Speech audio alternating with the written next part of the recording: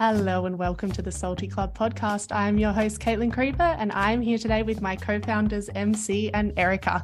Welcome, girls. Hi. Hello. Hola. That was a sexy introduction. Why, thank you. I turned on my best for you guys. Why, thank you. So today we are talking about buying land and building a home overseas. Yeah, there's a lot to get through. So for the sake of clarity, while we answer, Erika will go first, MC will go second, and I will go last for each question.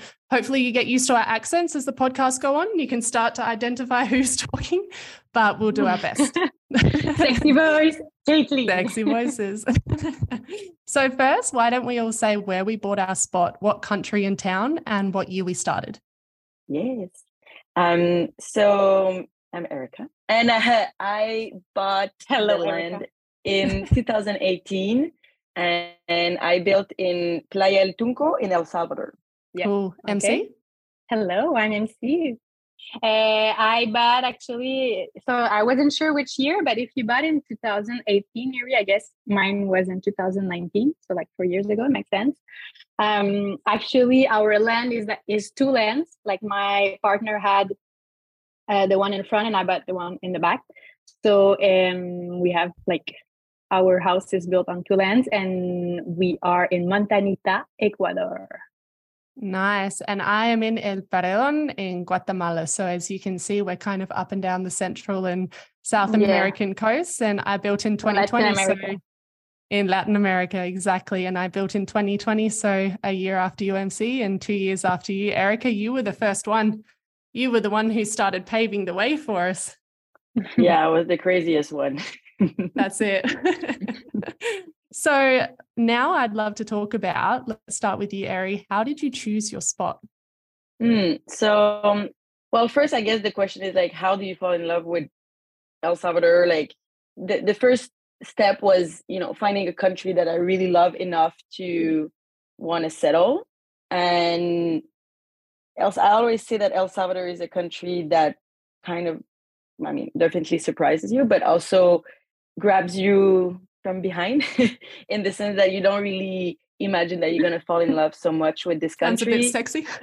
I know, but no, it's so true that you're saying that, because I remember the first time we were in El Salvador, you were like, yeah, and the next thing you know, you were buying a land and it didn't happen overnight. Like it took a few years, but I did not instantly fall in love with El Salvador. Exactly, I know.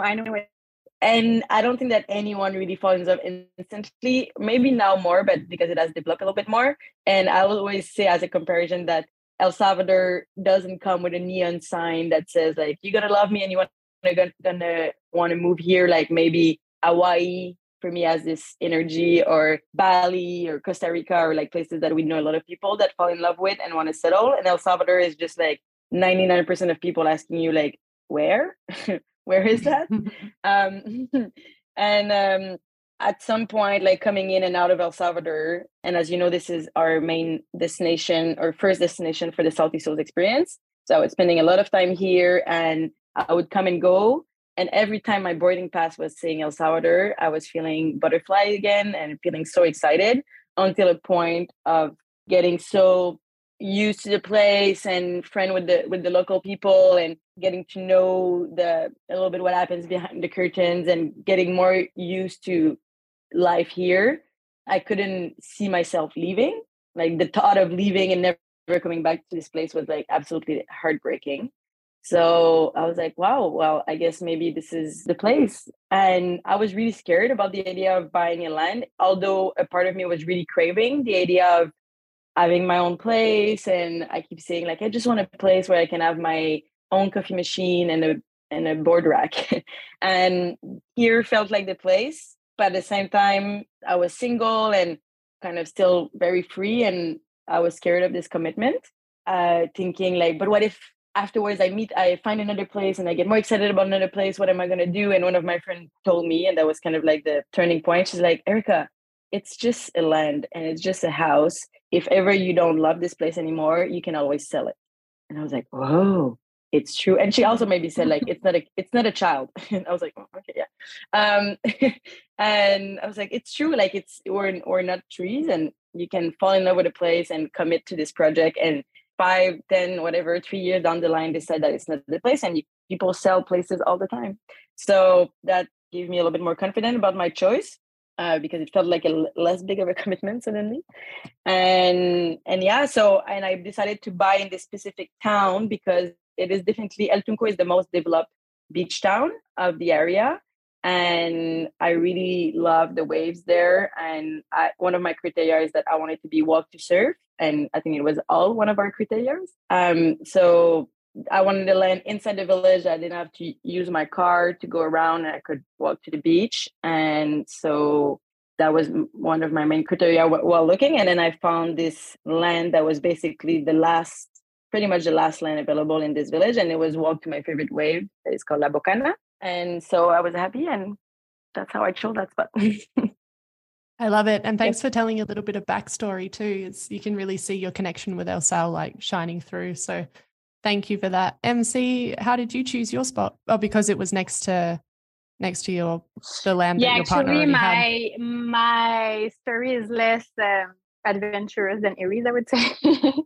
And I just want to come back to like the previous question, because I bought the land in 2019, but we've started building in August 2021. So just to answer properly the question. And yeah, my spot is in Montañita, Ecuador, basically because my boyfriend is from here. So it's his hometown. And then like I said, he had the land. He already had the land like from like it was a family land, and then it got to him.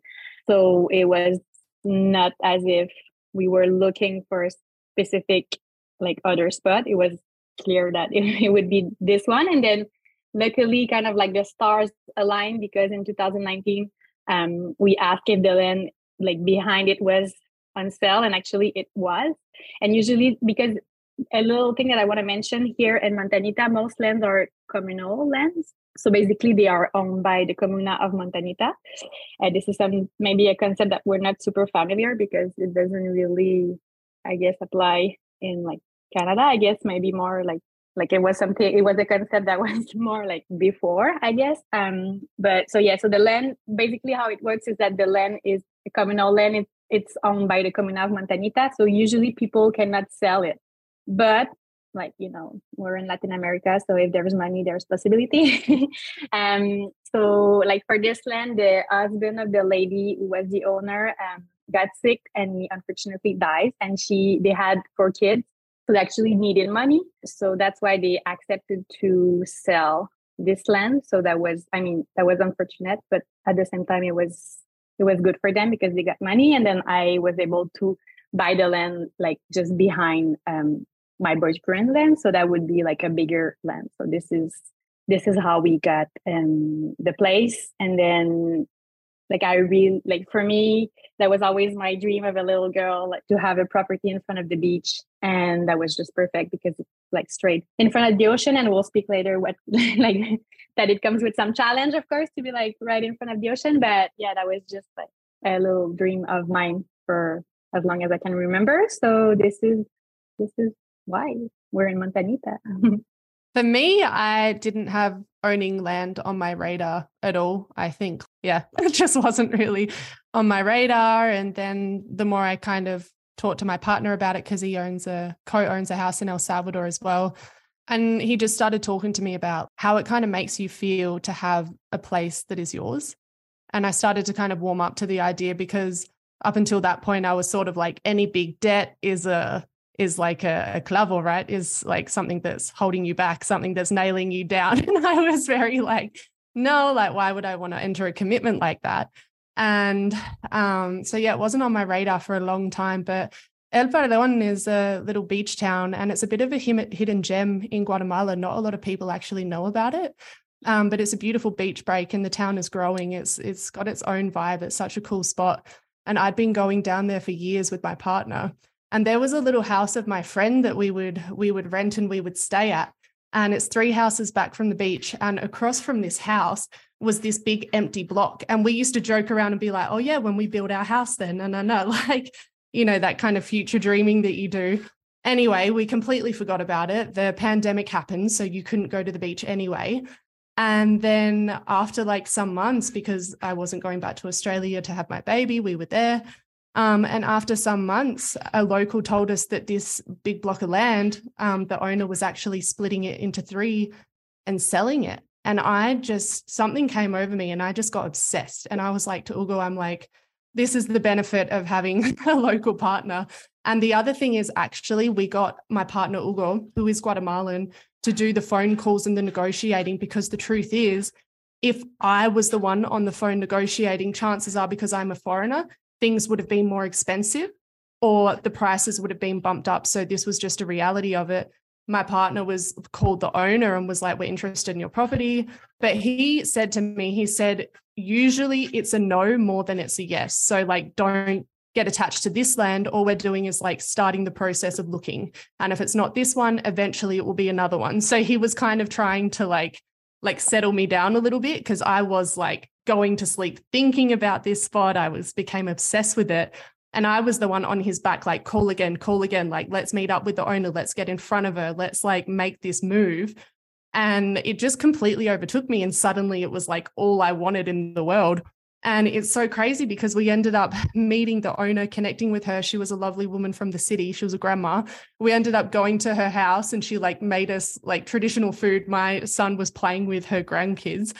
And then we shook hands on a number, but we didn't sign anything that day. But we shook hands and she said, okay, this is going to be a deal. I'm happy to sell it to you guys. Because she wanted to be a bit intentional with who she was selling it to. She didn't want to just send anyone in that could kind of disrupt the neighborhood. So she was kind of intentionally picking people. But then she shook our hand. We didn't sign anything. And the next day, someone offered her double for our land. And she called us and she's like, look, like, I need to talk to you guys. Someone offered me double for the land. And we were like, oh, okay, we've lost it.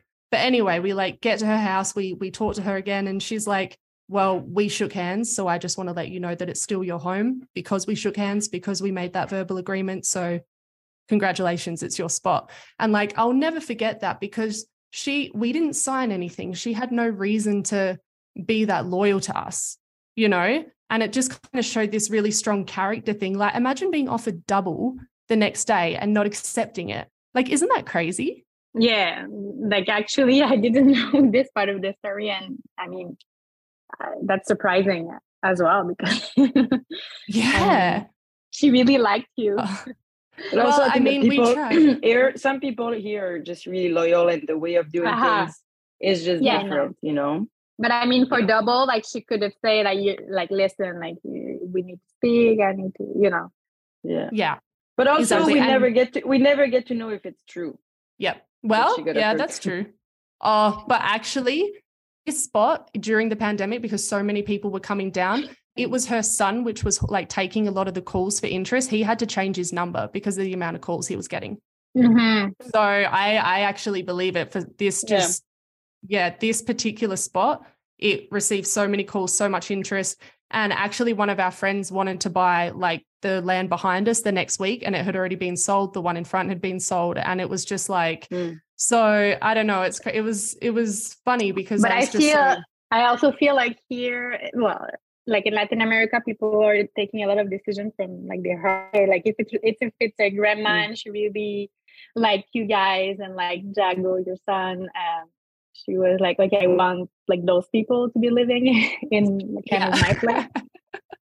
So, yeah, we were like, bring in Jago. We got him all dressed up.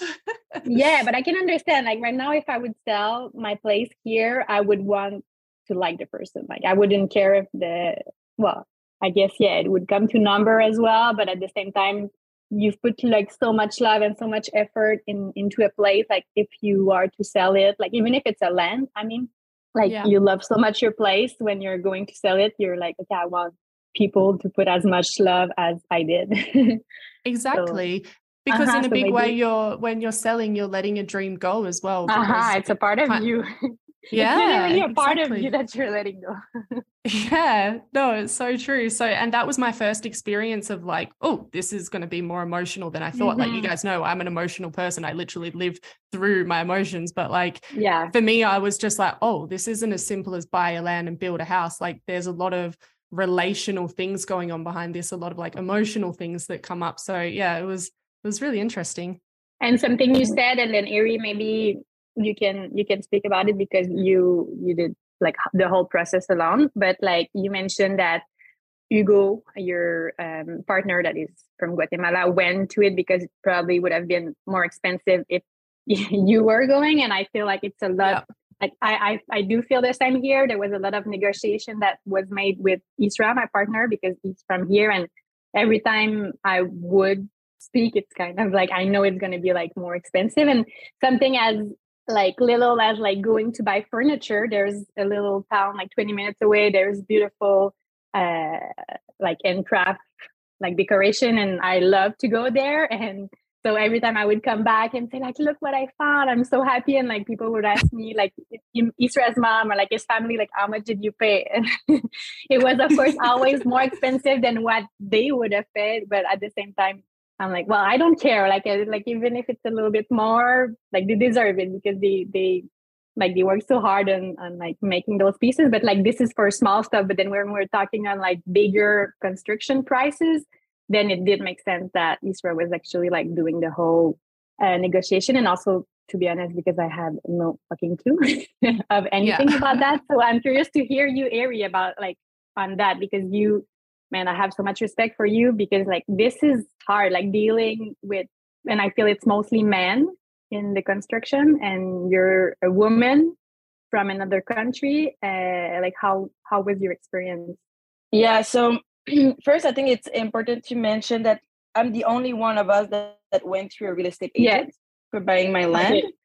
So I guess I could have mentioned it earlier, but because I didn't know how things work, and also because I didn't feel like I had time to go around and look at all the places that have a little sign that says for sale written on a tree. With like a number that you can with a number painted. I dealt with a real estate agent, and I think this is a practice that like is definitely growing in the sense that in North America, I don't know about Australia, but it's very common to go with a real estate agent. Here there's yes and no, but now at least here there's definitely growing real estate agents. And so I work with this agent that I give him my criteria, and he would take me to see a lot of spots. And for me, that was a very positive side of the process because I learned a lot about the different areas and the pros and cons of each areas, let's say, through him. For example, obviously here it's common to have gated communities. So we went to see houses in different gated communities, and he would tell me like what is good and bad about each of them. And sometimes we would go see places and he would be like, this place is definitely going to flood during the rainy season. And that's what I was going to ask. This gated community is known to flood every year. So he would give me a lot of important tips on that. And then people obviously say like, oh, but if you are with a real estate agent, you pay more money. Yes, but also his advices and his help to the process as a value that I was willing to pay because by myself, I needed his knowledge. So you pay for that and it only makes sense. And so he found the land for me and he was like, oh, I think I finally have the land for you, blah, blah, blah. And he also helped me go through all the paperwork. And so that was super helpful because, and I remember like so clearly when we signed the deed and I was buying from actually like an old couple from Guatemala. And we went to the city and they read the whole thing in Spanish, which I was understanding, but definitely not 100%. And we signed the thing, we shook hands, we took a picture, and I went back to my car and I started crying because I couldn't believe that I just signed a land by myself in another country in my third language. And it felt huge. And it was huge. And also, as we said earlier, like at least in the three of us, I was the first one. And actually around me, I was one of the first one in general. Like I didn't have a lot of people around me that already had done it. And I was like, holy crap, like I just did this. This is crazy and this is huge and wonderful. So after that, I decided to hire a building company, and Carlos, his name, is my builder and architect and engineer. So he was the one dealing all the prices for me. He made me a proposal for the whole project. That was kind of like turnkey project, right? We work on the design together and all the inclusions, but the price that was proposed was on the finished project. So in that deal, he include the prices he would be dealing for me. And I don't see how I could have done it any other way personally. Especially, yeah, like it was already like so much work and decisions, even having this turnkey project, that I would not have seen myself hiring the different groups of workers and dealing any materials for the fact that one, no knowledge, and second, white chick out there. Exactly. That's what yeah, you did it. I think you did the right decision. It would. And if I was to do it again, I would do exactly the same. Yeah. I would not deal with the different pieces together, maybe unless I'm with a local guy, like a local man that is willing to do the dealing of materials and managing the teams. But it's a fact that like as a foreigner and as a girl and with someone that have no knowledge in construction, you just need to hire someone that knows and that is gonna manage the thing for you. And then after that, for like what everything that is inside the house and that is custom made, because everything inside the house is custom made in terms of furniture and else. I work actually with a guy from Quebec that lives here and that works the wood. So I felt like with him, his prices were honest. Maybe his prices were a little higher because we were dealing like expat to expat. But the important is just that it felt good. And the point is that like for sure there is along the process things that I've paid more expensive than someone local would have, but I don't know. But at the same time, it's the time. And I'll never know, and it's fine. Like this is the price that was given to me, and if that price to me felt honest, that's all I need to know. But at the same time, just like running, like to be taking care of the whole construction is a 24/7. Like it's just so much time. Like literally, this is first, like you said, like the knowledge, because it's so different. Like building houses in Canada and in like by the beach, and then it's just so much time consuming. And I remember you were in there the whole process, and I wasn't also there the whole process of construction. But it's just like if someone that would do the whole process by himself, especially not being from the place, it's like get ready because this is not going to be easy. It's already not easy when you have someone running it, but it's just there's so many things to think about, and it's just like it's a full-time job, complete full-time job. Exactly. So if you're willing and ready to take on this challenge as if like I'm going to be fully invested in this project and it's going to be my full-time project, go ahead. But if in our case, like running two businesses at the same time, it was not possible and it was not of my desire either. And it's interesting that we're even having this discussion because like I know Katie, your process was different. But in Canada, or like at least for where we're from, hiring a team to do the whole thing for you is absolutely normal. It's very normal to go to a real estate agent and then hire a building company. Here, for some reason, we're like, like it's gonna be so romantic. We're gonna build our little mess at the beach.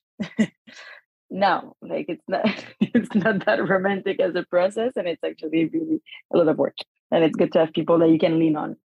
And to know which material to use and how to actually do the things. Like I feel, I guess we're going to speak about that in a bit, but like it's true that there is less rule than in Canada, for example, or in the States, or I guess in Australia as well. Everything it's so regulated. Here, like if you have money, you can literally like do whatever you want. But at the same time, you got to know like how to do things. The fact that by the beach, like the materials are really different, and like the way of building is really different from what I saw, like how people are building in Canada. Even my father built our own, like the house I've been living all my life. In Canada, he literally like did the whole process, And when he came here, he was so surprised of like how like the material and everything that they were using, because it's just really different. So like, even if things you have rust and ruin at the beach or warp, or you have to be aware for extreme weather. This is next level. But it's different. Like in Canada, we have like -30 in the winter, so the houses need to be like super isolated, and we like it's just really different. But even if you have like construction knowledge, I guess my point is like even if you have like very high construction knowledge from like a certain place, it's really different.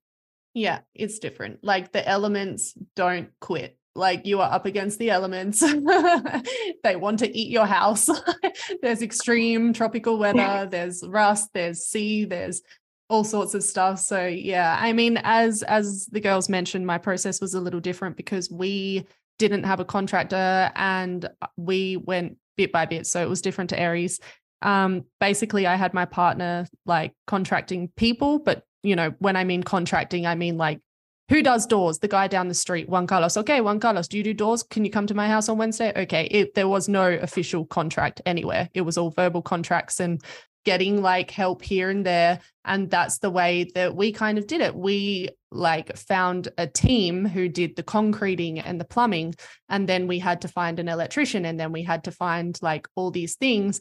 And because he works during the week, he's a lawyer. He like lives far away during the week. I was staying close by and like driving there every day, but I didn't know what the fuck I was looking at. It was more just to put like the presencia, like to look as though I'm looking. And I would be taking pictures and sending it to Ugo and being like, does that look right? Because I don't know what I'm meant to be looking at. But I would just have my serious face on, like I was, you know, like investigating everything, making sure it all looked good. I wouldn't have known if the house was being built sideways. I was just like, yeah, okay, this seems right. But yeah, our process was really just contracting in little quotation marks, bit by bit. And the first piece of advice I would give, and this is the advice that we got, is like, for whatever you think your budget is, you got to include add another at least like 40% on top of that. And that's at least, because we ran out of money so quickly. Like it is crazy how quickly our walls went up, our roofs, everything was installed. But then we had to find someone to put in the windows, and that was an extra $5,000. And then we had to like hook up the electricity, and then we had to do all these things bit by bit. So we actually had to stall the program. And yes, as Erika was saying, in Australia, it's completely different. Like you find a real estate agent, they find your home or they find your land, and then you go with a contractor to build your home and they hand you over the key once it's done. But this we were doing completely kind of on our own bit by bit. And we ran out of money so quickly that it got to the point where we'd borrowed as much as we could. We didn't want to borrow anymore. So each month it was like, okay, this month we can afford to put doors on. This month we can afford to do this. So even though we started off like running and seeing these houses go up so quickly, it took us at least another year to actually get it to a point where we were finished, where it was livable. And then even more, it took more months to buy basic furniture to be able to rent it out, because it was just, I think we might not have even started if we would have known the full cost. And I'm glad we did, but we had a solid 2 years of having like no spare money. Like we've just made sure our kid was okay. We made sure everything else went into the house. Me and Ugo didn't buy new clothes for 2 years, basically. And I remember, because Ugo has to wear like a dress suit to work, his belt was fraying, his like shoes were talking, they were like flapping and everything. And his mum was like, Ugo, you cannot go to the office like this. Like, this is so shameful. And I think that's something we will tap on next, is the money element of it, is because of course we share like what we have, but you rarely see the sacrifice people are making on the other side. We didn't go on holidays. We didn't go on nice dinners. We barely saw our friends. If our friends wanted to see us, they literally just had to bring some beers and sit on our like slab of concrete and hang with us, because we were so engrossed in this project. So we had no work-life balance. We were just like going for it every single weekend. People would be like, what are you doing this weekend? And we're like, where do you think we're going to be? We kind of sacrificed a lot for a few years having nothing. And the girls know, because when I spent a weekend with Ari and MC, after we'd been doing this project for a few years, I'd had no money, and they like gifted me a new bikini, and I hadn't had anything new for so long that I started crying. I just like burst into tears, and I'm like, this fabric feels so nice, and no one's worn it. Like, it's not secondhand. It was just like, it was so funny. And it was, again, this thing of the emotional side. And yeah, but basically back to how we were doing it step by step.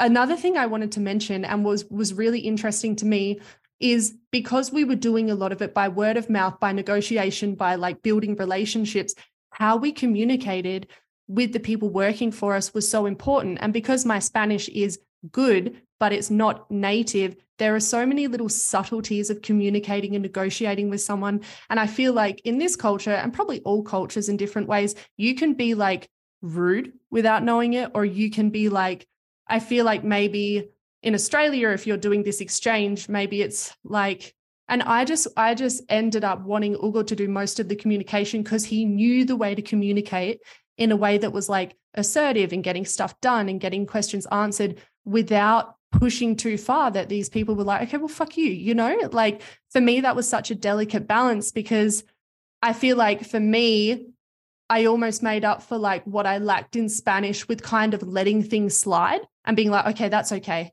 Like, it's okay. Like, oh, you're not coming to do the electric today. Oh, you're not coming this week. Oh, you're not coming this month. Oh, okay. Like, whereas I had to kind of get that help from Ugo to be almost my like native communicator to like relate properly and get things done. Does that make sense?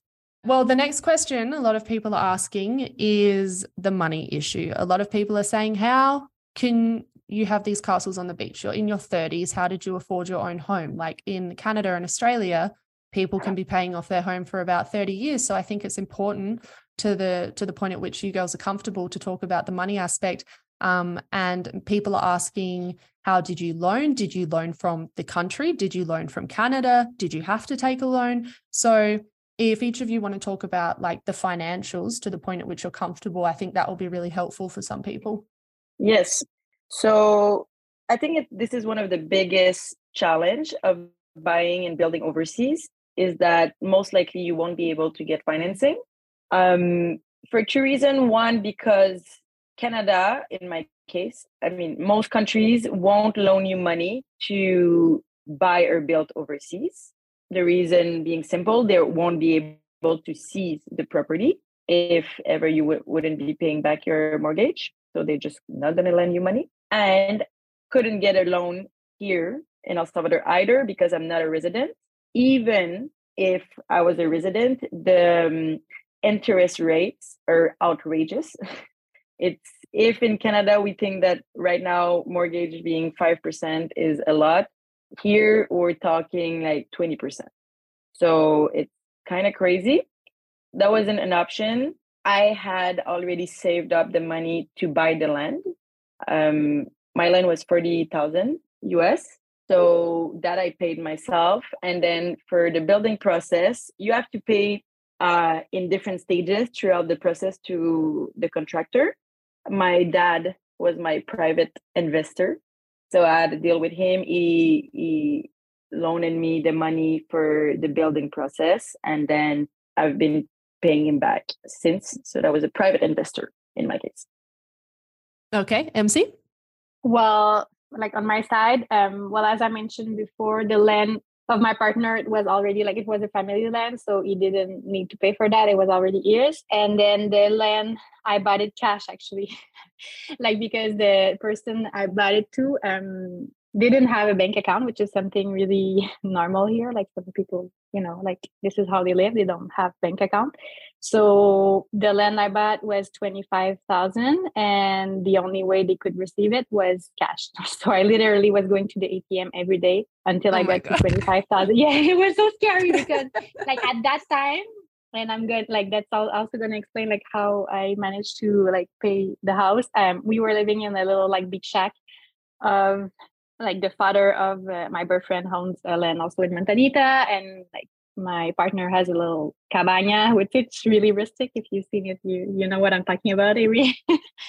So at one point I had those $25,000 like hitting everywhere in that little beach house, and I was like beach shack.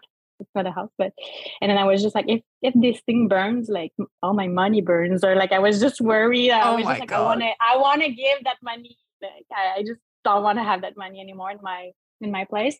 So this is what happened with the land, and truly, I had the money because like I've been saving for this, I guess, all my life. That was like I've mentioned before, that was always kind of like one of my dreams.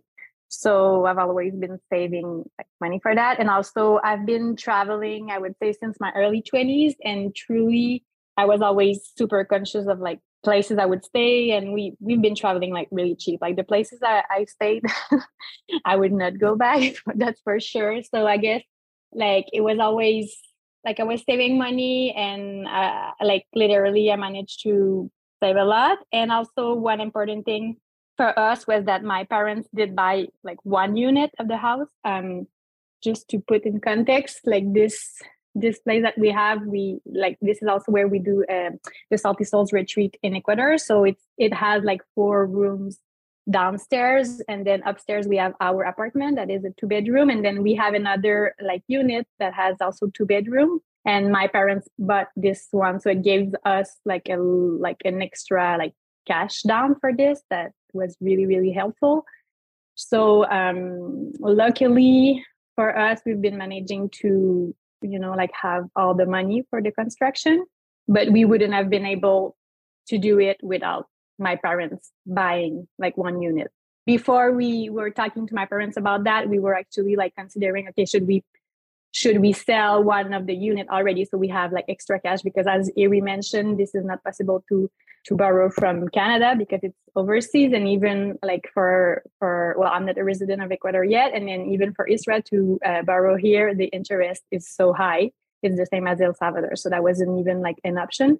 So yeah, so this is how we managed to have the money. But I guess also living in Latin America for the past 10 years, I've been able to save way more money than if I live in Canada.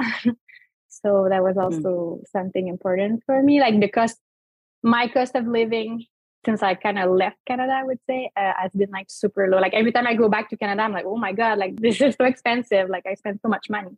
So I guess for me, that was like how I've been able to save money, just like having no clothes and a surfboard. But it's just the reality of it. But also again, like it's different for everyone. Like there's way of traveling. Like I guess like if I always stayed in like fancy places, or not necessarily fancy places, but like literally we stayed in like shithole sometimes, and just like because we wanted to surf. But you like this is the reality. And like there's I know like some of my friends were like, I would never like stay there. There's like cockroach and like spiders, and I'm like, yeah, it's true. But like so this makes a big difference of like how you save money. For me, with the money situation, I definitely didn't have any money saved. I wasn't really a saver before. And then we had Jago, and we had paying for the birth because I had him in Guatemala. So the whole birth came out of pocket, and obviously just all the costs of raising a baby, and just the fact that I'm not the most responsible person with money anyway. I don't buy a lot of things, but I definitely buy ease. Like if things are easier, I guess I put money on that. For example, ordering my groceries and things like that. So if you go down to the market, things are cheaper. If you go to the grocery store, things are more expensive, but it's more convenient because it's just all in one spot. So little things like that. I didn't have any savings. I borrowed, I think it was 10 grand off the company. Was it 10 grand, MC? I think it was 6 Something actually. Like 6. Oh, okay. I borrowed 6 grand off the company because our land was about 52,000 US, and a few years before that it had been sold for way less. But 52,000? Yeah, 52,000 US. It was quite expensive by standards. A few years before that, it was way cheaper. Obviously, Ugo remembers going down to that town and surfing, and they were selling lands for 2,000. But even now they're more expensive still. So it was quite a bit. But it is big too. Yours is, now we're seeing the prices without seeing the size of our land. But yes, yours is definitely bigger than ours. How many square meters do you know? 34 by 33. So what's that? Meters? Yeah. 30. Okay, well, mine is 20 by 25, which is about 20 by 25 meters. Yes. Yeah. Yours, MC? I'm 15, so it's not super wide. 15 by 26. So it's not super big, I guess. But this is wow. The thing is that because we are beachfront, the whole part of the beach that is not, it's to the marine basically. But everyone that, if you take care of that place, of like the beach in front of your property, you can use it. You couldn't build, like I couldn't build rooms or a pool there. But if you have, like us, we have a yoga deck, we have hammocks, we have palm trees, but you cannot use it as a construction, but it's still part of your backyard. Mm-hmm. So it's just more or less the same size as our land. So let's say construction wise, we have 15 per 26, and then as backyard, I would say another 15 by 26. Got ya. Yeah. So mine is 34 by 33. It's kind of a square. So yeah, it's quite big, and I don't think I really realized until we had it. And at that point, it was used for growing Rosa de Jamaica, hibiscus, some people say. So there was just these giant, and because it had just been rainy season where everything grows, it was just full. It was full of plants, these 2 meter tall Rosa de Jamaica plants. And then they're actually called creepers, those plants that go over the top and creep over everything, that strangle the plants. So we started with machetes, me and Hugo, cutting them down. Like, we're going to do this by ourselves, cutting things with the machetes. I learned a lot about the machete in that time. We got about a quarter of the way through, and then we said, fuck this, we're getting a tractor. We need a tractor to clear this for us. But yeah, so I took a loan off the company. I also took a loan from my dad. My dad doesn't have a lot of money. He just sold a house of his, so he had that money sitting there. So I took the opportunity to say, hey, I think I borrowed about 30,000 off him, something like that. And then Hugo, he borrowed his half. We're 50-50. We own it half in the contract on paper. He borrowed his money from the bank because he could, and from his dad as well. So we had our money coming in from about 5 different places. And as well, because we were only building 2 rooms. And then, as I said, we were building as we go. And that's just the cost of the land. And then it cost about another 40 grand to build. Basically, our 3rd room that we added on. For the this was before. Yeah, this was, when I say construction, I mean the concrete and the plumbing. This is so you're not including installation of, no, not the rancho, not electricity, not the doors, not, any of that. So we had 2 rooms that were planned. One was a bigger house, one was a single story house. Our builder said to us, look, are you going to put a roof on this smaller one, or are you going to put a second level? I can't just leave a flat roof, because in the winter that will leak, that will drain everywhere. And so I spoke to my dad and I said, we're not sure whether to add another room right now on top. And then he said, look, because each of us kids, of my dad's kids and my mum's kids, get a little amount of money for getting married, just to go towards the wedding, 5,000, something like that. And Dad said, are you and Hugo ever planning on getting married? And I said, we're not getting married. We both know we're not getting married, at least not now, but it's really not in the cards for us. And he said, look, how about I give you your wedding money to build another room? So we got a gift of that money. And that day we decided to add a second level. We literally walked around with the builder and said, put a wall here, here, and here. The bathroom will be here. The door will be here, and the windows will be here. It was about a half an hour conversation. And that was the quickest we've ever planned any room being built. It took about half an hour to get that room decided on and planned, basically. But so, yeah, we didn't have the money up front. I'm still paying it off. Hugo's still paying it off. We definitely aren't rich. We definitely aren't. Do you know what, like in Guatemala, are the interest rates super high? I think they're 12, but I'm not sure what they are for expats. I do have residency, but I think Hugo's paying 12 on his. Still really high, yeah. Really high, yeah. So, and my dad gave me an interest rate too, because he had to. Oh, really? Because he said, this is quite a bit of money. So, and I said, okay, I'd rather it go to you than go to a bank. But yeah. Interrupting this podcast with a quick ad before we get right back into it. Optimize your wellness with the Salty Club. At-home training, yoga, nutrition, and empowerment. After years of running transformative travel experiences with Salty Souls Experience, we started to realize how deeply training, yoga, nutrition, and empowerment complement each other. The fact is, when a woman invites these 4 things into her life, she slowly becomes a force to be reckoned with. And now with the Salty Club, it's never been more accessible right from your very own home. The Salty Club's mission is to make it easy for you to sharpen your body, mind, and soul from anywhere in the world 365 days a year.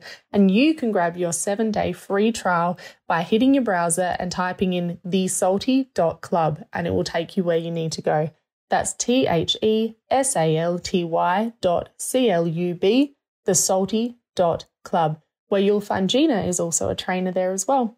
So check it out, grab your free trial, and we'll see you there. Now back to the podcast. So basically, thanks to our parents. Thank you, mom and dad.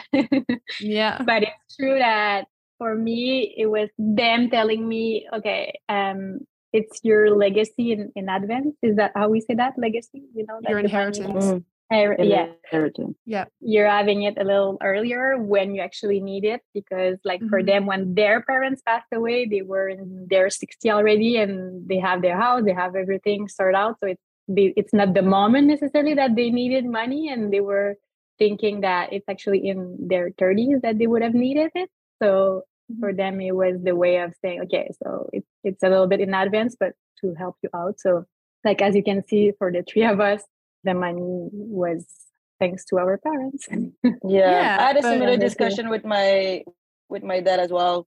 The fact that, you know, it's a weird conversation to have, but the fact that eventually I would probably inherit some money, and it is just a truth that we need this money more than ever in our 30s than in our 60s. With a lot of luck, they only pass away in 30 years from now. In my 60s, I hope I would already have made my fortune. Yeah.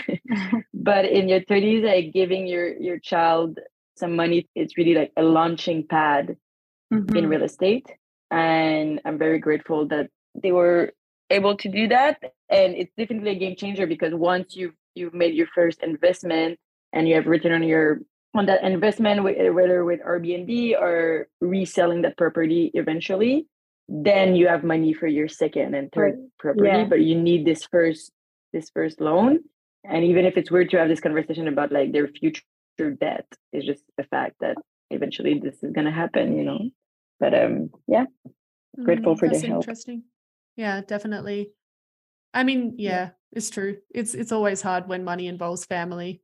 I'm eager to pay it off as soon as possible. I feel like, of course, they want to help us, and of course that's great, but I'd also like not have to owe money to my dad. I'd just like it's really different with everyone, truly, and like not everyone has this opportunity. So I guess but the point here is more the fact that it's true that it's when you buy your first property that you do need the more money than maybe like later in your life when you're already set. So that was the point for me, let's say. But at the same time, it's so tricky, and you feel like you want to show it to your parents and be like, okay, so I'm using the money in a wise way, you know. So yeah. So exactly. you kind of feel like you owe something, but yeah, I guess that was really like for us, it was really, really helpful. And then there's the whole thing, and maybe for you, Katie, is the same thing. And I'm not going to go deep into that because there's no need, but just the fact that it's 50-50 with my partner, and the money that my parents lended, it was mine. But then overall, it got split in the whole thing. So we did a little like homemade contract just to protect like my parents' money, let's say, which would go to me in the case that we would separate or sell the house. So I guess my point here is to say that you do need to make legal contracts. And did you do one with Hugo, Katie? Yeah. Not even with Hugo, we did it with OCRET, which is the institution that deals with the land ownership. So it's not a contract with him, it's a contract with Guate. So like in Guatemala, I own half the land. Okay. Yeah. Perfect. So that's something important. That was super important for both of us, just because you never know what can, like, of course, like you're building a big project with technically the love of your life, you think, but you never know what can happen. So for me and for both of us, it was super important that everything was written down and signed by a lawyer, and also like mostly for my parents as well. They wanted to make sure that the money that they lent us was going to me in the case that we would end up selling the house or separating. So yeah, like hope for the best, but plan for the worst. Exactly, like protect just to make sure that there's no, that it's really clear. Like, so we did take quite some time with a lawyer to specify everything, like all the, like what would happen in the case that there would be a separation, and now that we have a kid, what would happen and everything. So I think that's really important to take the time. Like I did hear some, I would say, horror story. Maybe horror is a bit too big as a word, but you need to protect yourself to avoid those kind of not cool situations. Well, I say you're totally right, because of course, MC and I are talking about using our boyfriends like a local to kind of help us pave the way. But that's it. If you are listening to this and you're thinking of buying with a partner, even though we have said it is easier for your partner to do some things like the contracting, or it is worth it to make sure that you own either all of it or half of it, and not just that word of mouth or verbal contract. That's it. Even though it can be harder dealing with the residency aspect, what can you legally own? You have to take the time to make sure your name's on that paper, because that's it. We be cautiously optimistic with our relationships, but we literally never know where life's going to take us. And we never know who we'll be if we separate. You know, it's all good to want the best for the other person when you're in love with them, but you just never know. So thank you for bringing that up. I think that's really important, that even if you have the help of a local partner, and even if it is a lot more paperwork to make sure your name is on that land, you have to make sure there is. It is more money as well. Like it is more Yes. money as well. Like we did think about that. Do we want extra, like a couple of thousand on like all the legal paperwork? But at the end, I felt like it was necessary, and especially that my parents lent on money, it was part of like the expenses, just to make sure that everything was extra clear. But this is not just in Latin America, this is in everything. Like even work-wise, we do have some contracts, and everything is as clear as possible. Of course, we cannot plan every scenario, but I would say that the legal part is super important to have everything written down. Mm-hmm, definitely. What were you going to say, Eri? I even did a little homemade contract with my dad, actually, because he's my legal loaner. And he brought to my attention, he's like, if you pass away, then how am I going to get my hands on this house that is on this other country? So there is, I don't have a testament yet, but I have one just for the house, so that legally, if I die, it is known in El Salvador that my dad is the second legal owner of the house. So he could manage the sale of the house if I was gone. And I think that's important too.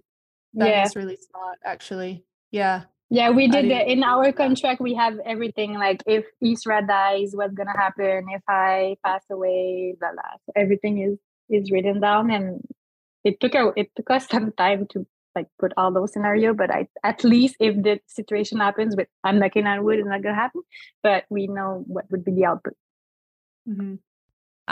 Did you guys need residency in your countries to buy your land? All right, so that's a question we get a lot about residency and about the rights. We have two lands here. So in El Salvador, you don't have to be a resident to buy a land, and you can be fully owner. So I have the same rights as the local people. I don't need a local partner, and I don't need residency. So just as a tourist, you can be fully owner of your land. Nice. Yes, same here. I'm not a resident yet of Ecuador, and I'm fully owner of the place. That was pretty easy on that part. I know some countries you do need a sponsor, like a local sponsor, to get a land. But here, no, in Ecuador, easy breezy.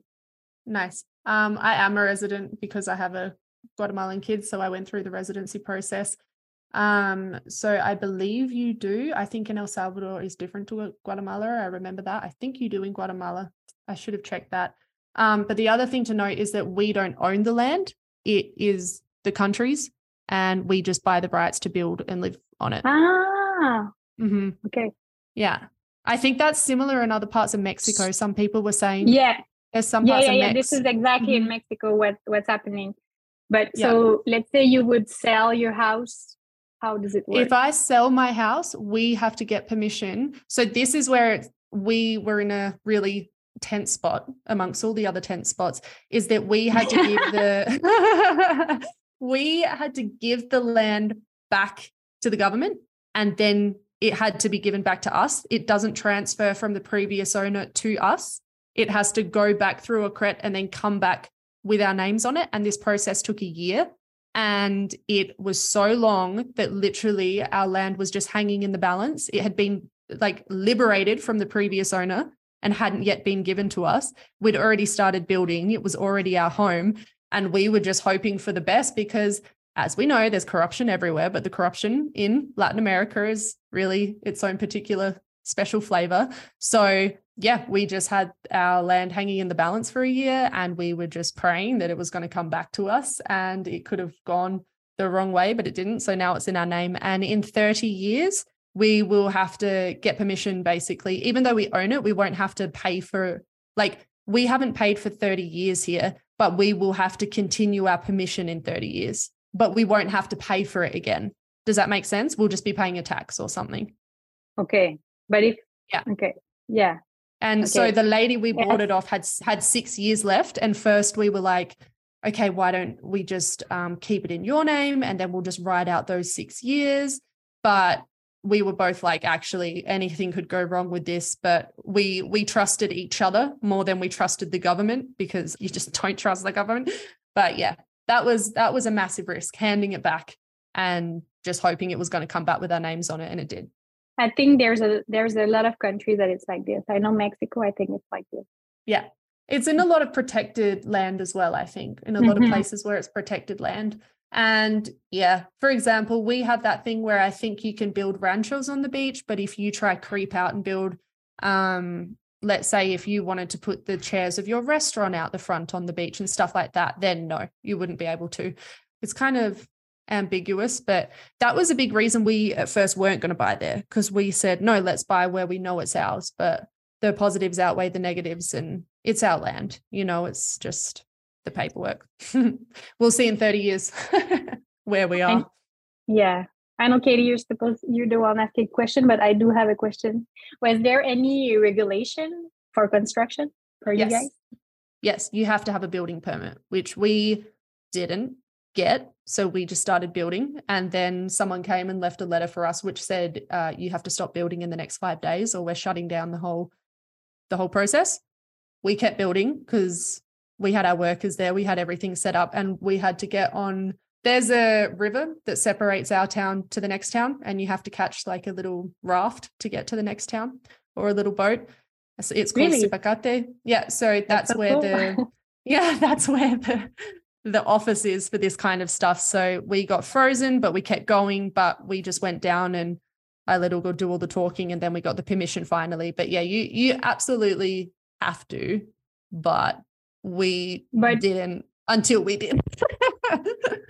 That makes sense. But also, is there, I guess, I meant also for the plan, is there a limitation, like, you cannot build more than 3 stories, or it needs to have this certain look or something like this? Okay. For example, like what you're talking about in Antigua, because Antigua is a town, it's about 2 hours out of El Paredon. It's a World Heritage Site. It's got that colonial town. You can only build a house 2 levels high, and it has to have the colonial style out the front. If you've got a business, you cannot have signs poking out in the street, and you can't paint the front of your house with a crazy design. It has to be the colonial colors. It's really tightly regulated.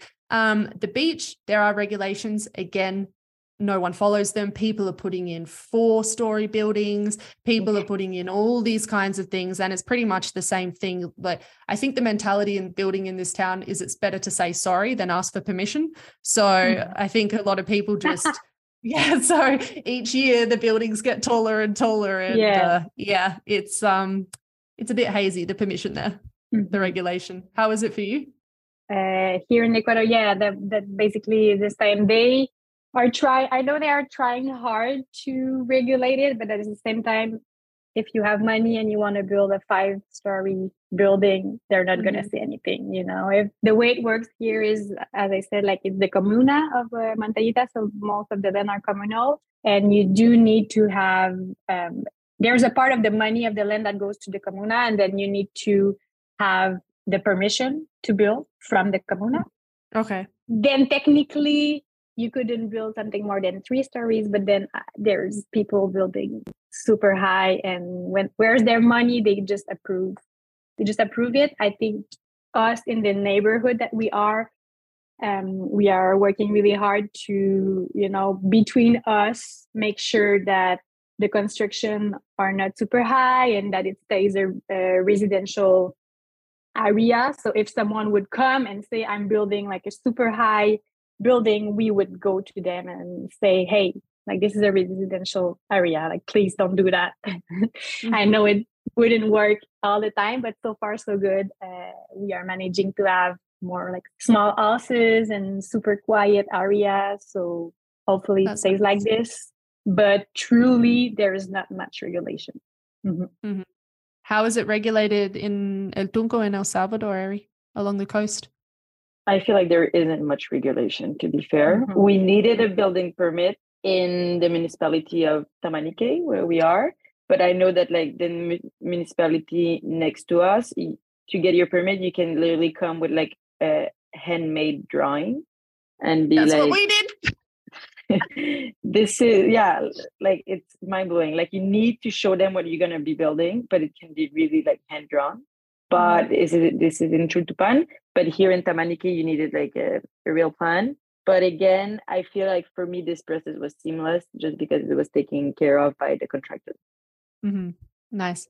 How long did the whole process take from buying the land to the buildings being finished? I bought the land in 2018, May, and then really started to get active with the process of design and speaking with the architect in the following November, I think. And we broke ground in April 2019, and we were completely done in January 2020. So it took like, let's say like from design to finished product, it took about a year. But it could have been shorter, I believe. But I was gone for a good 4 months of the building process in the beginning, where they're just building like the foundation.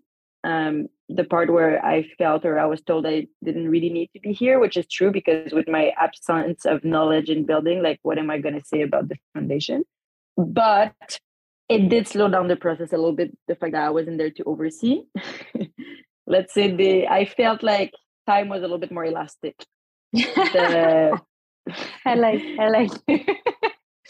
But then, and then when I was there, it definitely accelerated. Yeah, but in any case, like 1 year for a 2-bedroom house and a pool, it's a question of perception if that was long or not. I think it was long. But also, if I was there, it would have been quicker. But also, like, whatever time they tell you it's going to take, double it up. And that's another, like, golden nugget. And I had this conversation with my contractor at some point, because towards the end, I was very frustrated because it took definitely more time than it was. Like, towards the end, when he told me there was 1 month left, in fact, there was 3 months left.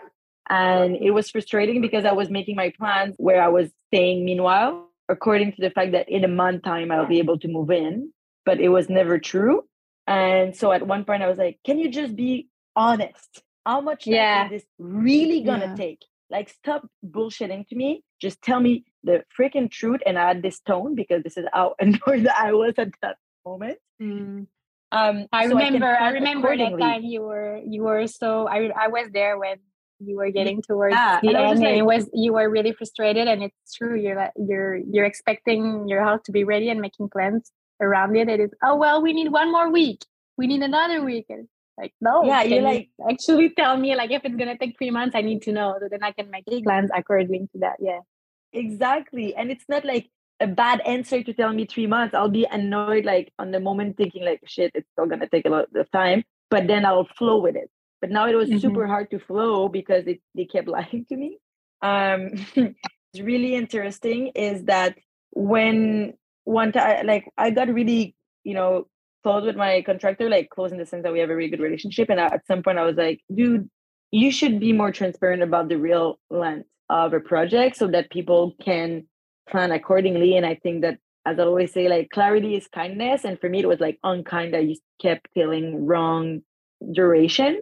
And he was like, look, I'm going to tell you what's the truth is that when at the beginning you're looking with many contractors, and that's true. I went to see 2 or 3 different contractors at first. Everybody's going to lie about how much time this is going to take. And if I'm the only one who says the truth, I'm probably not going to get the contract because the client at first is like, oh, well, I'm not going to go with this contractor. It's going to take way too much time. So in the beginning, we kind of all have to lie about the full length because that's how the game is. So we need to like be able to kind of match what the other liars are saying, basically. And I was like, okay, that makes sense. But now that we have already signed and we're in it and we're already 6 months in, can you start being real? But yeah. But do you think the same in Canada, or it's really specific to Latin America? Do you think that construction also takes way more time in other? Oh my God. Like all my first friends world in Australia country, say, no, I think it's even worse in first world countries. Yeah, it's the same in Canada. Okay, yeah. Okay, so it's not, okay. Yeah. I don't really, like I've never done any construction project there, and I have a lot of friends that did, but I didn't ask them. So actually it's a worldwide thing. Yeah. To have more delay. Actually, I feel like even the thing about the contractor saying wrong, duration, I feel like it 100% applies to developed countries as well. When you go, like you want to build, you're gonna go with different contractors. You're gonna, different proposal. They all gonna bullshit you on duration only to get the contract. Yep. Okay. Agreed. I remember when the yoga deck wasn't getting finished and the retreat was coming. Bit of stress there. But also, yeah. Okay, so we had our salty retreat starting literally at like 11 a.m. Let's say the first guests were arriving, and it was 10:30, and they were still putting some stuff on the yoga deck, and it was a bit stressful. But at the same time, I knew it was going to happen. But at the end, it was everything like all good. It was just a little like extra stress, but at the same time, we could have done the yoga deck before. It's just always waiting to the last minute. But for me, it was in 2019. We started. The thing is that we did the plan so many times. Like for us, that was something that took a lot of time. We also worked with an architect. And at the beginning, we weren't sure of the design. We did and redid it so much time because the thing is that I wanted it to be able to host retreats, but at the same time rent it on Airbnb when there is no retreat. So there was a few things to take in consideration. And the other reason why it took us not so much time, but a lot of time before starting the construction was we weren't ready to fully commit to it, I guess. So we started the construction in August 2021. But just like Eri, we weren't there like a big part of the construction because in the meantime, I was in Canada giving birth. And I spent the last few months of my pregnancy and the first few months of my baby in Canada. And my partner was coming to Canada in between Ecuador and Canada. So just basically like everything that Eri says, it's the same for us. When you're not there, even if we had the architect that was running the construction, that was taking care, but she was coming here every day. But at the same time, it's never going as fast as when you are physically here. So when we did come back to Ecuador in January, my partner was there pretty much every day and I did go faster. So basically we started in August 2021 and let's say we were able to move in June 2022, but it wasn't finished. And then we started renting it by New Year this year. So let's say January 2023. So 1 year and a half before we were able to rent it. Mm-hmm.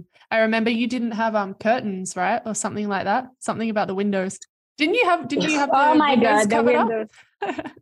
Yeah. The curtains, of course, like we had plastic bags, like trash bags, like the black bags in the windows for a while. Something also important to mention is that there is not much material accessible like close by. Like for us, going to the city is a 3-hour drive where they sell like the main materials, let's say. Like if we want to choose the floor or everything, it's not super close. So even buying curtains is not that accessible. Anyway, I literally, like, the fun fact is that I end up buying all my curtains, blackout curtains, from Canada, from Amazon in Canada, and I brought them. Imagine we have 7 rooms of blackout curtains, and how heavy is blackout curtains? My suitcase was so heavy. And, I brought so many things from back home. But yeah, anyway, when we moved in, we had nothing. We were sleeping on the floor, well, in a mattress on the floor. But it took us a while before having everything ready. Like I said, 1.5 years of construction, which I think is good for the size of the place. And of course, like I'm saying that, but there's still so many things that I want to add and fix. And I feel also by the time you add something, another thing is breaking and you need to fix it. So it's constantly, there is maintenance. We have a maintenance guy that is coming here 6 days a week. So basically all like full time. And thank God for him. Like we wouldn't be able to manage this without him. It's just constant maintenance, everything. So yeah. Yeah. I mean, it's a really big spot. For me, I think it was 2.5 years, because it just, like I said, we kept stopping and starting and just moving forward when we had money again. And a lot of the things we did were around town. So we restored some old doors that Ugo's dad gave us, some really beautiful colored glass doors with wood, but they had to be stripped back, sanded and repainted. And there was one guy in town, and it was that same thing about him being like, yeah, I can do it. I'll do it tomorrow. Because of course he didn't want to give up the work, but his so many other people were asking him in that moment, because he was the door guy, for if they could work on their houses. So he obviously accepted all the contracts in town because he's not about to let the work go by. And he told everyone like tomorrow, mañana. He had like 10 different projects on the go.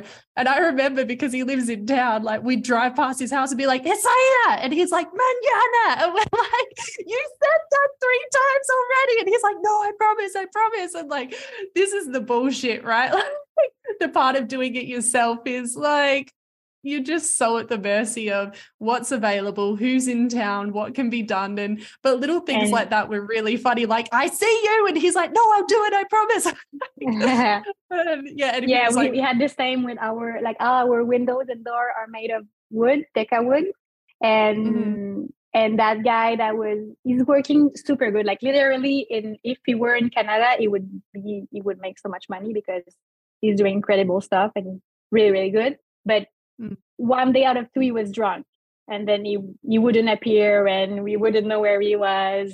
It was just a constant battle of like, where is Marciano? His name was Marciano. And yeah, it became a joke because like, is he drunk somewhere? There was always something happening to him. He got hit by a car, like nothing bad happened, but always something. And we're like, okay, when am I gonna have my windows and doors? Like, anyway, I had the same problem. Oh my God, damn guy that was doing the doors and windows that are also wooden took forever and then disappeared. And then like I would be like, Carlos, my brother, where are the doors? And he's like, fíjate que, which means like, turns out that, and then followed by an excuse. Like, I don't know, he's not answering. And then they would be like, today we're gonna go hunt him down and we might hurt him. And I was like, well, don't hurt him too much, but also like, make sure he gets our door and windows. And also like, they were like, but I'm so annoyed because I already paid him and I should not have paid him all this money, because that's the fact. Like, as a contractor, or maybe in your case of Isra, managing the payment and the employees, you need to pay them so that they start the work and that they can buy the materials. But if you pay them too much, they drink it up often. They'll drink exactly. Like, so you don't. So you need to like manage your resources. Like alcoholism here is definitely a problem. Eventually, we got the doors and windows, but my friends were coming to visit when it was supposed to be finished, and it wasn't finished. And they arrived they're here for 2 weeks, and I'm like, guys, like you can definitely come live with us, but I'm just gonna tell you, you guys don't have a door nor a window. And sorry. And then this guy works in construction in Canada, and the window was there actually, but it had been there for kind of like 2 weeks, and they had not installed it. So he's like, look, I'm gonna install it for you. And I'm like, okay, well, I mean, you feeling confident with this? Like, yeah. That's really simple. Like the wooden frame is already done, so you just put it there, blah, blah, blah. I'm like, okay, I trust you. And he comes back like 15 minutes later. He's like, do you know why the window has been hanging there since 2 weeks and they haven't installed it? I'm like, no, but I guess you're going to tell me. It's too big. Of course. So they just had like left it there and wouldn't say anything. So we found a saw, and he like saw the wood and the frame, and he fit it in himself. My friend that is on vacation here. And I was like, oh, while you're here, I have a few more projects for you. I have a few more windows. He did like a surfboard rack, and then he did me a compost box, and like he did all these things for me. And I was like, wow, having a handy friend or boyfriend is great. Maybe I should put that in my criteria next. Having someone handy is helpful. Yeah. I think what's been really good is talking about, while it seems so idyllic and like a paradise, there are so many day-to-day challenges. It is a sacrifice to do. It does take a toll on you, like emotionally, energetically. It isn't easy. And I haven't heard anyone's experience be easy. So yeah, thanks to you both for sharing your struggles a little bit. And what I would like to talk about next, and we touched on it a bit before we started recording, is the fact that we are moving into a community when we move somewhere. I know it makes it look like you just pick a spot on a map with a cool wave in front and then you build your palace and it's all good. But the truth is you are integrating into a community. And as you were saying, MC, we have to be mindful of that. And what are some tips you would give to people about if you are coming into a small town in a different culture, if you are wanting to build your house, what are some advice you would give to people about how to integrate and be, a good neighbor? Yes. My biggest advice, and the simplest one, if you think about it, is learning the local language. And this is an absolute game changer. And in fact, I would say it's a necessity for two reasons. One, because it shows respect and it shows interest in your community, in your neighbors. It allows you to truly connect with them through their mother tongue. And also because I feel there is so many moments I would have been screwed over in the process if I didn't speak the language.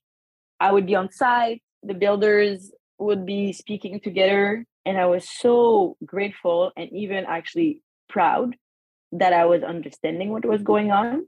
And even though I learned so many new words through the process, and often with my builder now, we laugh it out that like he's been understanding my Chinese for 4 years, because to say like a nail, I would be like explaining that in 17 words, like, the small thing that is kind of like spiky and then you put it in the wall, but in Spanish, and to like, to say, un clavo, a nail. I was like, yeah, this is exactly what I mean. But like so many concepts ideas I was trying to explain that I would use 17 words to get to this one term because I was learning. But I feel like to have witnessed some of my friends or acquaintances that don't speak the language, people can so easily turn around and do like and say things in the local language, and you're not going to understand. And of course, there is moment where they're going to be taking advantage of your in that sense. It was great to be able to connect with my neighbors, and let's say like the lady across from me that sells eggs, and the neighbor next door that like always has like mangoes that he wants to exchange, and whatever, like the people in the community around. If you're coming there and it's hard to even communicate, I think that you're soon definitely like enhance the fact that you're a tourist and you're a visitor and you just landed there. So learn the language. Yeah, I totally agree. MC, is there anything you'd add to that? Well, I think it covers it pretty good, but I would say if you are going to a place, whether it is to live or just to make a business out of it. I think it's really important to be respectful of the community you are in, because your neighbors and the community, they're gonna have, like, it's gonna make a difference whether they're gonna have your back or not if something happens. And yeah, I think it's super important to learn the language, to speak, to get to know your neighbor, to help the community in the way you need to give back in the community. This is where you are living or where you are making a business, so you want them to appreciate you and to respect you. So this is super important, I think. And because I hear sometimes people saying, I'm looking for a place to buy, and they kind of want to shorten the process, I guess. But I would say it's important. Go live there. Go spend some months, even just to get to know the country, get to know the people, practice the language, enjoy the country a bit before thinking business, let's say. Yeah, it's important to take the time to do that, because you never know what can happen. And especially in Latin country, I would say people value a lot respect and giving back. I think that I've experienced it so much here, how my perception of the place, let's say in the first few weeks, months of being here versus now, has changed so much. And when you come as a visitor at first for 2 weeks, and you only see the shiny side of it, the part of the village or the town that is being showcased for the show that they put on for the tourists. And then with time, you start to see the behind the scene, the different energies and conflicts or connections and the dynamics of the place. And this is when you start to understand, like, do I want to live here? Which area would be the right one for me? And I say that because I think we all have heard it before, people that comes here for 2 weeks and they're like, wow, like, I want to buy.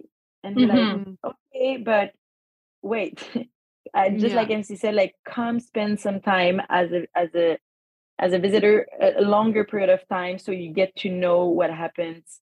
You get to a better sense of dynamics in the that are first invisible.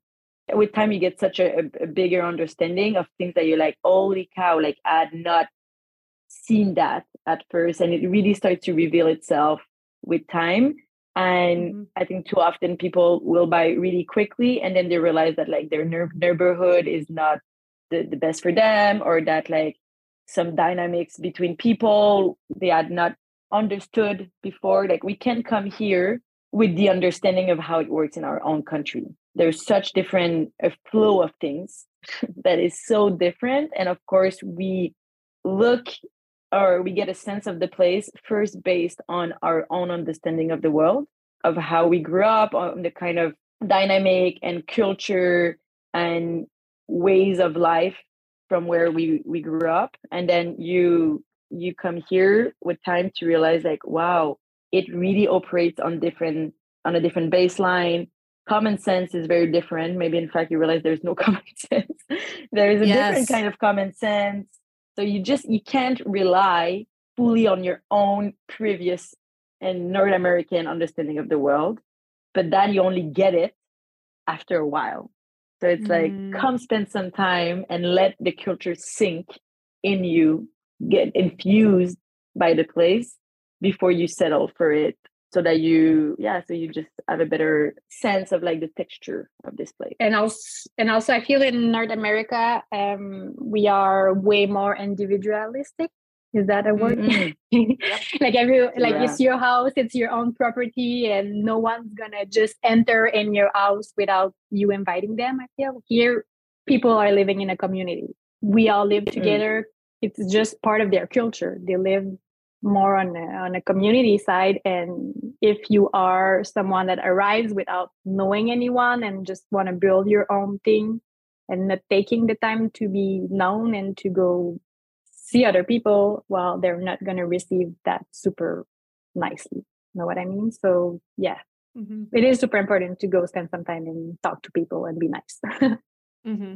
I think you girls just articulated that so well. And I like what you said, Eri, about the common sense thing, because people say, oh, it's just common sense. And I have long lost the idea that there is common sense. because it's contextual and it is literally whatever your baseline is in your country, but it's different in every country. And I've had friends and family be like, during the construction process, why was it done that way? There's no common sense. I'm like, well, there is for them. It's just not for you.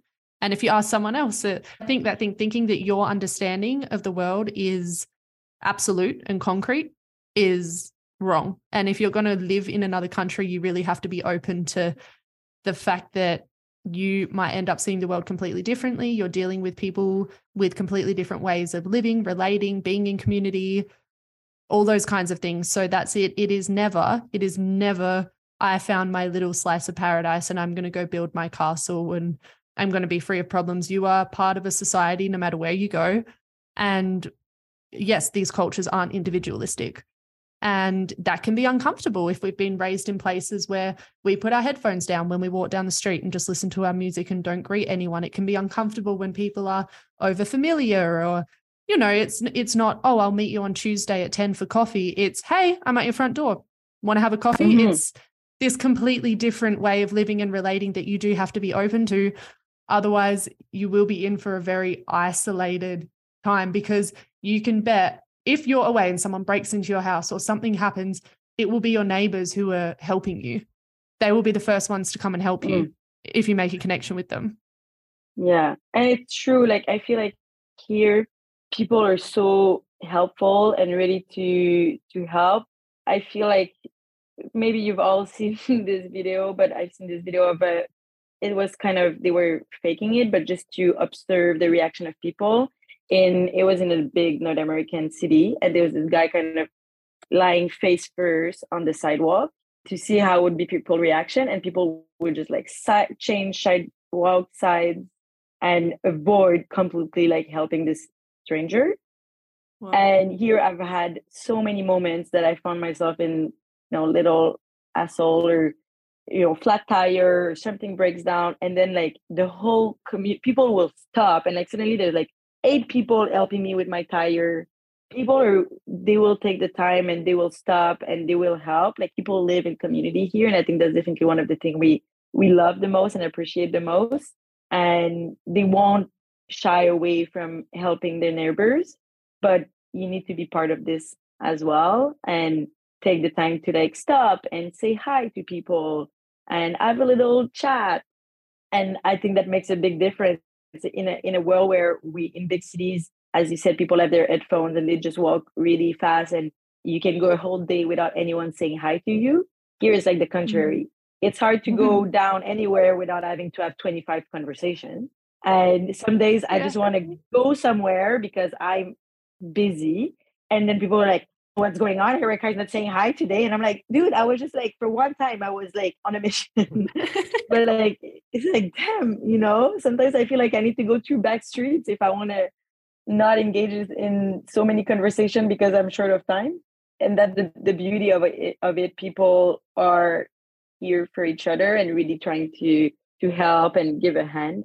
This is definitely one of the thing I love the most about life in a small town, is how people really look at each other and say hi to each other and engage in a very organic way. And as you said, like, they'll show up on your porch and you don't have to make plans like three weeks ahead.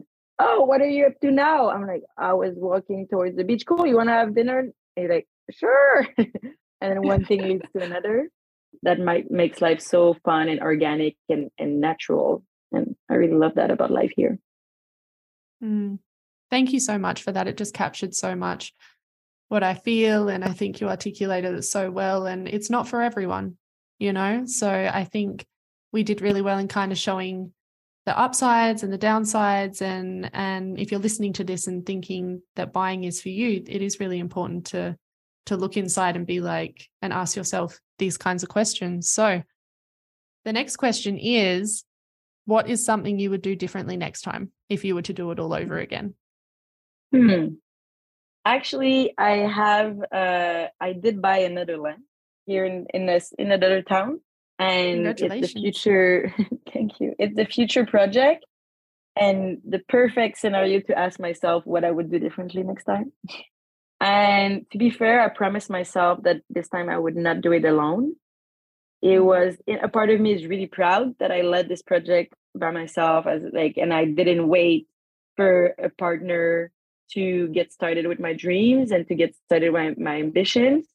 There was definitely a moment that I thought, like, yes, of course I'd like to build a house with a partner, but I don't have one right now and I don't know when it's going to come.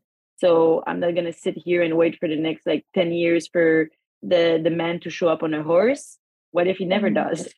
I'll start building, and hopefully I meet someone in the but the if he process. doesn't show on a horse, yeah, I'm ready. Yeah, and to be fair, like I had when I bought, I was single, but then I had a lover for the whole construction process, but it remained my project, and he wasn't really involved besides the little moments where I would ask for his advices and his ideas and stuff like that. But it basically, because of my own desires, I chose to lead this project more by myself, even though we were together. And it really drained me. All that to say that when I'm going to build this new project, I told myself I would do it with someone, and might it be a lover or like a partner, let's say like a business partner, but I would do this as a team, because as a solo venture, I thought it was a lot. And it's a lot for anyone. Like it's a lot when you're a team as well, for sure. But I feel like the next time I would let someone in more in the process with me, and ideally would be my partner with whom we're like building our nest, let's say. And even to some of my other girlfriends that are single owners of land, I gave them the same advice. I was like, to be fair, I wouldn't do it alone if I was you. Like, find someone that's gonna ideally do this process with you, because it is a lot to take on by yourself. Like, I'm so proud I did it. I'm super proud, but there's so many decisions to be done that at the end I actually suffered from decision fatigue, which is apparently a syndrome, and I think that can be diagnosed. Like, you would ask me at that point, like, where do you want to go for dinner, and I would start crying, because I was like, why another question? Like, this is too much. Because they asked you for so many little details at the end, like, what height do you want your electrical plugs? And I was like, I don't know, dude. Like, standard. Is it standard to take here? Yeah, All just like common sense. Just like there's no, what is common sense? What is standards? You would say, do you want 40 centimeters or 70 centimeters? And I was like, I don't know, dude. Standard. The most intelligent answer. Like, this is too much. Like, this specific example seems so small and silly, but in the whole of all many decisions you need to be making, especially that, like, as we all mentioned, like, a lot of furniture or handmade, curtains were handmade, cushions were handmade, couch was handmade, everything has been handmade, because they do have the craftsmanship, but they don't have a much taste, or at least not the same taste as I had. So they could definitely make perfectly an image and something I would draw for them, but I couldn't buy anything like pre-made at the store. So like absolutely anything that was from the outside of the house or the inside of the house had been decided, measured, custom made A to Z. So it's so many decisions that for one person, for one girl to handle, that was too much. And I kind of promised myself that I would not do it alone again. That's a great one. MC, what about you? What would you do differently next time?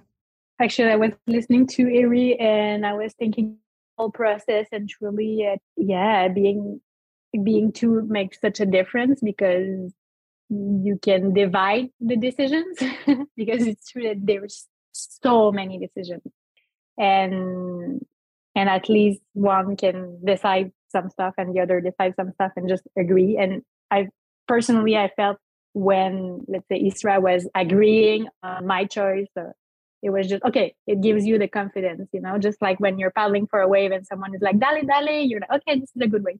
Anyway, so I felt like, you know what I mean? So I felt definitely, I can totally understand what you're saying, Erika.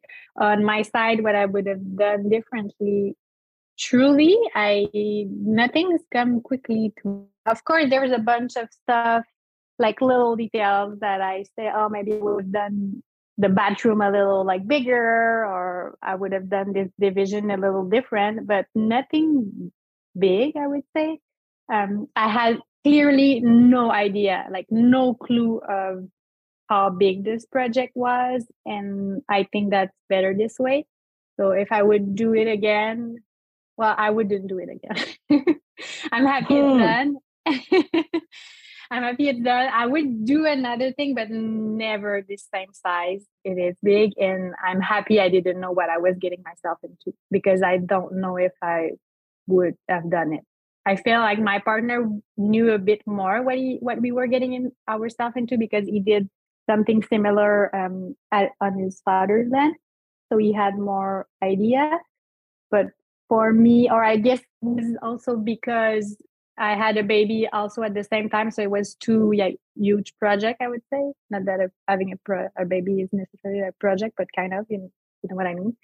But truly, I wouldn't do anything differently. I'm happy of how things went, but it is so much more time and work. And I felt that because we had an architect and someone taking care of it, I wouldn't have like too much to do. This is completely wrong. I guess this is something I would consider it's going to be time consuming. So don't think that it's just going to be a side project. It becomes a full-time job, even if you have help.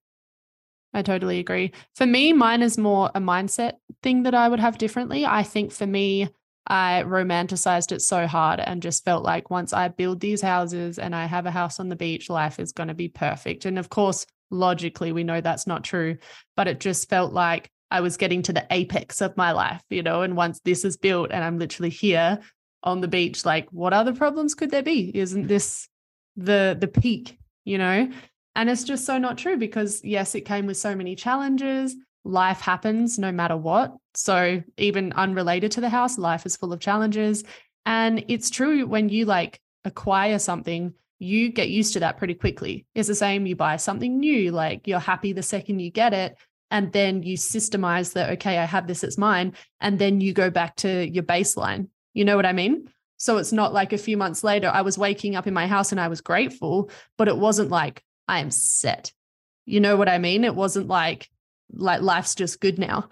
So I just remember every night looking on Pinterest and just really first I was fantasizing about the land. Like, we have to get this land. We have to get this land. And then we got it. And then I'm like, we have to finish these houses. We have to finish these houses. Then it was, we have to get it up on Airbnb. And then one of my friends down the road built her house, and it's 2 stories high with a little rancho on top. And I have another friend who's building a 3-story house. And my brain goes, do I want a 3-story house too? And I'm like, oh, okay, this is never going to stop then, because I haven't reached peak happiness, so it's not really like, I think that's just the mindset I would change, would be like, it's going to be good for your life and good for your life experience, but it's not the thing that's going to bring you like happiness forever, Yeah. And in fact, at first it might bring you a little bit of unhappiness. Oh yeah. But honestly, yes. Like when I finished building, I didn't even want to see the house. And I know MC, yes, let's I remember talk about you that. telling me that you finished the hotel and you're like, if someone would want to buy it now, I would sell it. Yeah. There is a moment where you're like, and I felt the same. I wanted to sell the house in the first year because I was like, I can't anymore. Actually, the real estate agent that sold me the land, I told him like, can you come see and how much it would be valued for now? Like, I'm considering selling it. And we went to see another project together. And anyways, he told me at some point, like off the record, is like, look, I'll tell you honestly, don't sell this house. It would be stupid to sell it right now. Keep it, put it on Airbnb, move out, do whatever you need to do. Find someone to buy half of it so you can have more liquidity, like whatever it is that is bugging you, but don't sell it. And I was like, okay. And now I didn't sell it. And I'm like, thank God I didn't sell it. That would have been so silly. But in this moment, I was so over it. And that's the thing. Like, I remember in the building process thinking, I cannot wait to just sit on my couch, exhale, and be like, I'm finally home in my house. Oh my God. Well, that feeling just never came. Because as soon as it's finished and you sit on the couch, now you're seeing that like the garden needs so much attention because there's no garden yet and it's so dry. And then you see like another thing that needs to be changed, and then it starts to, have life in it. So it starts to crack a little bit and you're like, oh my God, it's cracking. And then there's like so many things after that there is not a moment that you're like, so that's done. Cool. We're Never. Good. Never arrives. Yeah, it's an absolute illusion. It's so sad, and like I don't want to break anyone's dream thinking because you live for that illusion. But when you get there's no there. You never get there. Nope. But it's like this in everything, I feel in life. It's true. Like truly, it's not just having a house in Latin America or by the beach. I feel it's like any property, and also I can relate with my kid. I was constantly on, when he's gonna be 1 year old, it's like I'm gonna be done with that phase. But there's always something else happening. So I guess it's just something in life that we constantly feel like when we're gonna reach this, we're gonna sit and enjoy our warm coffee. But truly, you never enjoy that warm coffee. You keep on going. You do, but regardless. Yeah, exactly. You do, like, I think you need to enjoy it through the process. So I would say enjoy the process of it. It's just like learning how to surf. Like whatever goes in life, you gotta enjoy the process, because it's true. It's an illusion of thinking that we'll feel a certain way, and then you reach like the finish line and you think you're gonna feel a certain way and you don't. Because there's another finish line that is a little further. So there's always going to be something. But this is, I guess, in general in life with everything. Business-wise, like family-wise. Oh, yeah, but like, definitely. But like a house is definitely like an ongoing project, because once it's like the big part is finished, there's more like details you want to add. And you don't like nail the decoration in 1 week. It takes time. I remember pieces. Yeah, I remember you when you said when you feel like you're almost done, you're not at all. And it's true, because there's all those little corner and you need to like put some life into it. You cannot just leave your place, all white. So, and those little decorations take some time, and the little table here and the little cushion there, the little shelf there, all those details do take some time and brain juice. And it's true, it's just never ending. But for me, I would say, enjoy the whole process. Enjoy the in-between, and it's not completely finished, because it's never going to be completely finished and there's always going to be something to fix, but to enjoy the process, to keep on and not putting like too much time pressure on. It needs to be done by this, because it's not necessarily going to happen. Plus 3 months. Plus 3 months. Plus be those aware 3 that months.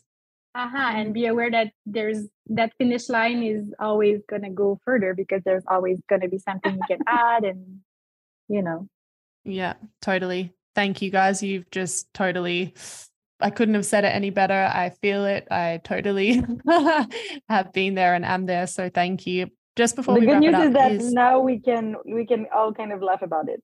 So oh my God. Yeah, laughter is coming. I promise. I know it doesn't feel like it, but laugh so you don't cry. For me, I think that was important was the grief of freedom. I felt that having a place now to take care, I wouldn't be as free as I would be, because I would need to take care of a property. So there was something for me with that. There was happiness having a place of my own, but there was also that kind of stress of, okay, now I need to take care of a place. There's something that I own for the first time in my life. Yeah, but I think that, like, if I can say that, it's because in your case, in both of you girls' case, it also happens at the same time of having a child. Yeah. And I thought that it would anchor me down way more than it actually does. For me, it did the contrary effect. I felt that I would be so much more limited. And in fact, it gave me freedom in other ways, because, I rented on Airbnb mainly all the time now, and it brought me one of the best income I can ask for. And it turns out to be less energy and management that I had foreseen. And I don't feel stuck here, and I don't feel obligated to really I found really good people to help me take care of the place. And in fact, it brought me more financial freedom. That's the part I would do again. Like, have more properties that I can Airbnb, because it's really good money back and very little time consumption in my case. So it's contextual also, the fact that you had two big life changes of having a place and having a child at the same time. Yeah. Which is like, and also because the fact that it's not completely finished, that I can leave and not think about that. It is finished, but not completely, especially our place. So it's true what you're saying. And the baby also in the projects, I guess it overlapped a little bit. Both projects. It was a lot. It was a lot. It sure was. Before we wrap this up, guys, is there any last things you want to say? Anything you think we've missed that you think are important to say? Anything that's come up for you during the interview? Chase your dreams, people. Buy that house. Chase your dreams. All right. Well, thank you for joining me today, ladies. It's been such a good chat. And it's also been a bit of a release, I think, to laugh about it, kind of talk about the experience a little bit, because it's kind of like motherhood. You don't really know it until you're in it. And then it's like, holy shit. So thank you for sharing your experiences so honestly. And I think the listeners will get a lot out of this. Yes, yay. I hope so, because we get a lot of questions about it. So I hope it did give you all some insights and some practical advices, as well as more emotional advices, if we can say so. So you have a clear idea of like what you're getting yourself into, and the fact that it is really possible. And it might feel like a very far away dream when you're sitting, in your apartment in the city maybe, but know that it is actually possible, and just arm yourself with a lot of patience. Perfect. Thanks, guys. Thank you so much.